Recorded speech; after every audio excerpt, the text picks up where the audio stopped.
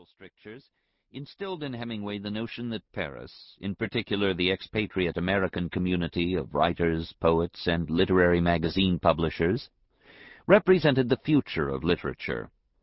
Hemingway celebrated its spirit decades later in A Movable Feast, his sentimental recollection of his literary coming-of-age in the City of Light.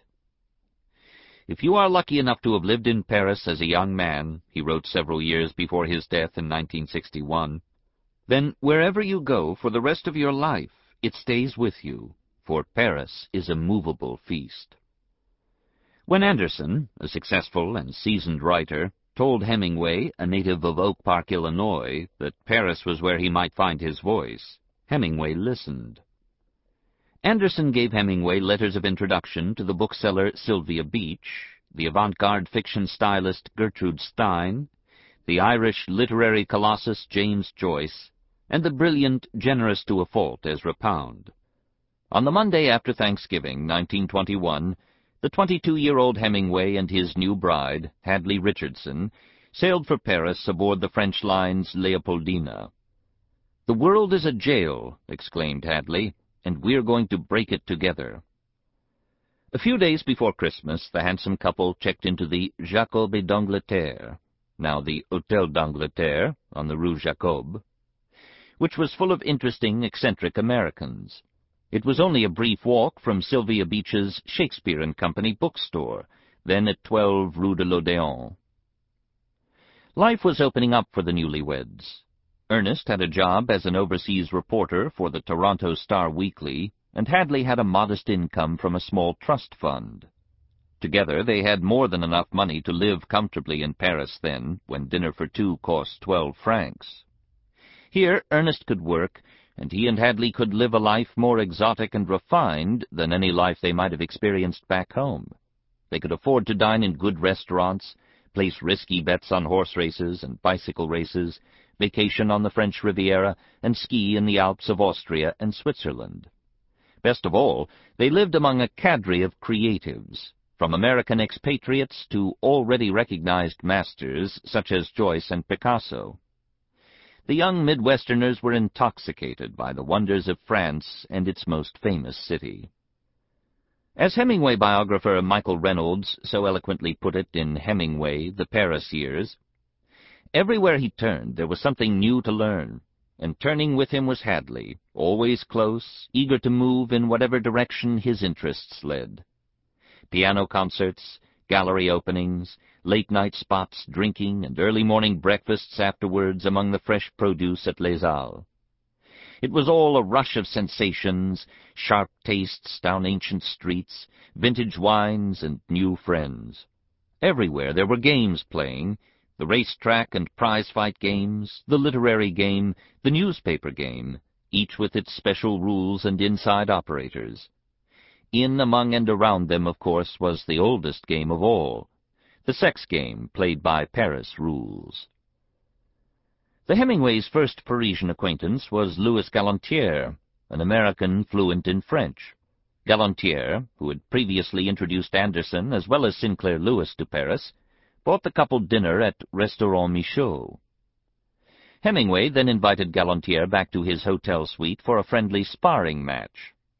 Hemingway had brought along 2 pair of regulation boxing gloves, which he had used in sparring matches aboard the Leopoldina en route to Europe. While Hadley kept time with a stopwatch, Hemingway, ever eager to demonstrate his pugilistic talent and masculine superiority, broke Galantier's glasses. Despite this odd beginning, their friendship grew, and a few days later Galantier found the couple a small apartment in the 6th arrondissement, at 74 Rue Cardinal Lemoine, a narrow street in one of Paris's oldest working-class neighborhoods. Theirs was a cold-water, 4th-floor walk-up apartment with Turkish toilets on each landing. They moved in on January 9, 1922. Despite the primitive plumbing and dark rooms, Ernest wrote friends that he and his wife were living in the best part of the Latin Quarter. For his writing, Hemingway rented a room around the corner on Rue Mouffetard, on the top floor of an old hotel where the writer Paul Verlaine had once lived.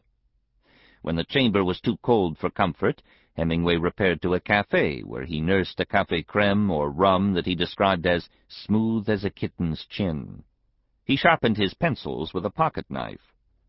Using carefully selected details, he carved out a fictional retelling of his youth in the upper Michigan woods, his experiences as a cub reporter for the Kansas City Star, remembered events in Chicago, and later, often soon after he lived them, his now well-known adventures in Europe. By reading voraciously, Hemingway absorbed what amounted to the college education he never had. "You saw books that you had never seen before," he wrote of Shakespeare and Company. He borrowed or bought books by Russian writers, such as Ivan Turgenev and Fyodor Dostoevsky, and by French authors Stendhal and Gustave Flaubert. These masters taught the young Hemingway the difference between slick fiction and fine literature, and his tastes broadened with each literary discovery. Before Paris, Hemingway's favorite authors were O. Henry, Kipling, Twain, and Stewart Edward White. But they did not prepare him to write for the sophisticated left-bank literary world. Hemingway was surrounded by people of extraordinary talent, but he was drawn to one writer in particular. Through Shakespeare and Company's owners, Sylvia Beach and Adrienne Monnier, Hemingway met James Joyce. He admired the Irishman, read all of his books, volunteered to collect subscriptions for Ulysses, and came up with a plan to smuggle copies into the United States, where the book had been banned. In a letter to Sherwood Anderson, he declared that Joyce was the greatest writer in the world.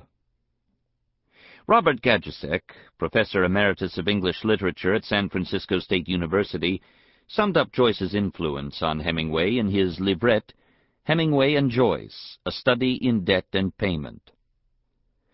Joyce was exactly that master Hemingway needed, one who could show him multiple levels of meaning loaded upon a controlled, highly suggestive language. There was no other contemporary writer for whom Hemingway expressed such high regard. The two men occasionally went cafe crawling together, which gave Joyce, who could barely see and frequently wore a patch over one eye, the opportunity to start fights that he would leave for Hemingway to finish. Fascinated by boxers and boxing, Hemingway kept in good form by giving lessons to Ezra Pound. Ignoring the man's status as one of the greatest poets then working in English, Hemingway wrote to Sherwood Anderson that Pound habitually leads with his chin and has the general grace of a crayfish.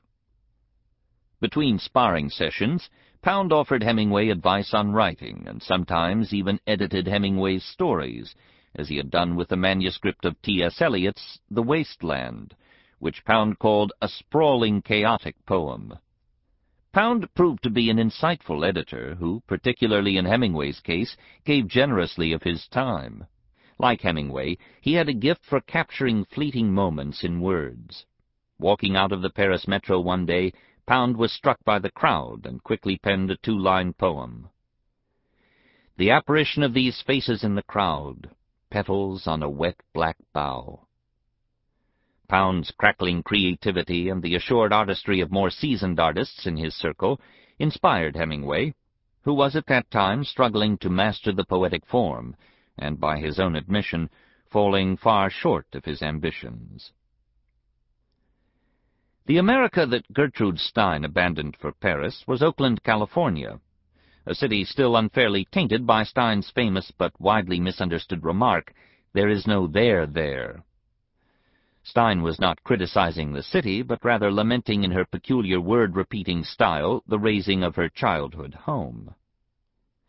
Accompanied by her brother Leo, she moved to Paris in 1903, and with a remarkably unerring eye began to collect modern art. Works by Cézanne, Renoir, Gauguin, Matisse, and paintings by her friend Picasso. She owned so many canvases, they virtually paneled the walls of the apartment where she and her brother held Saturday evening salons for artists, writers, European aristocrats, and assorted bohemians. Like the Cubist paintings she collected, Stein's writing was difficult for most people to understand. Much later, after their falling out, Hemingway parodied her repetitive style, "A rose is a rose is a rose," and said, using fry cook slang for the word onion, "A rose is an onion." In 1910, Alice B. Toklas moved into the Steins' apartment on the Rue de Fleurus. 3 years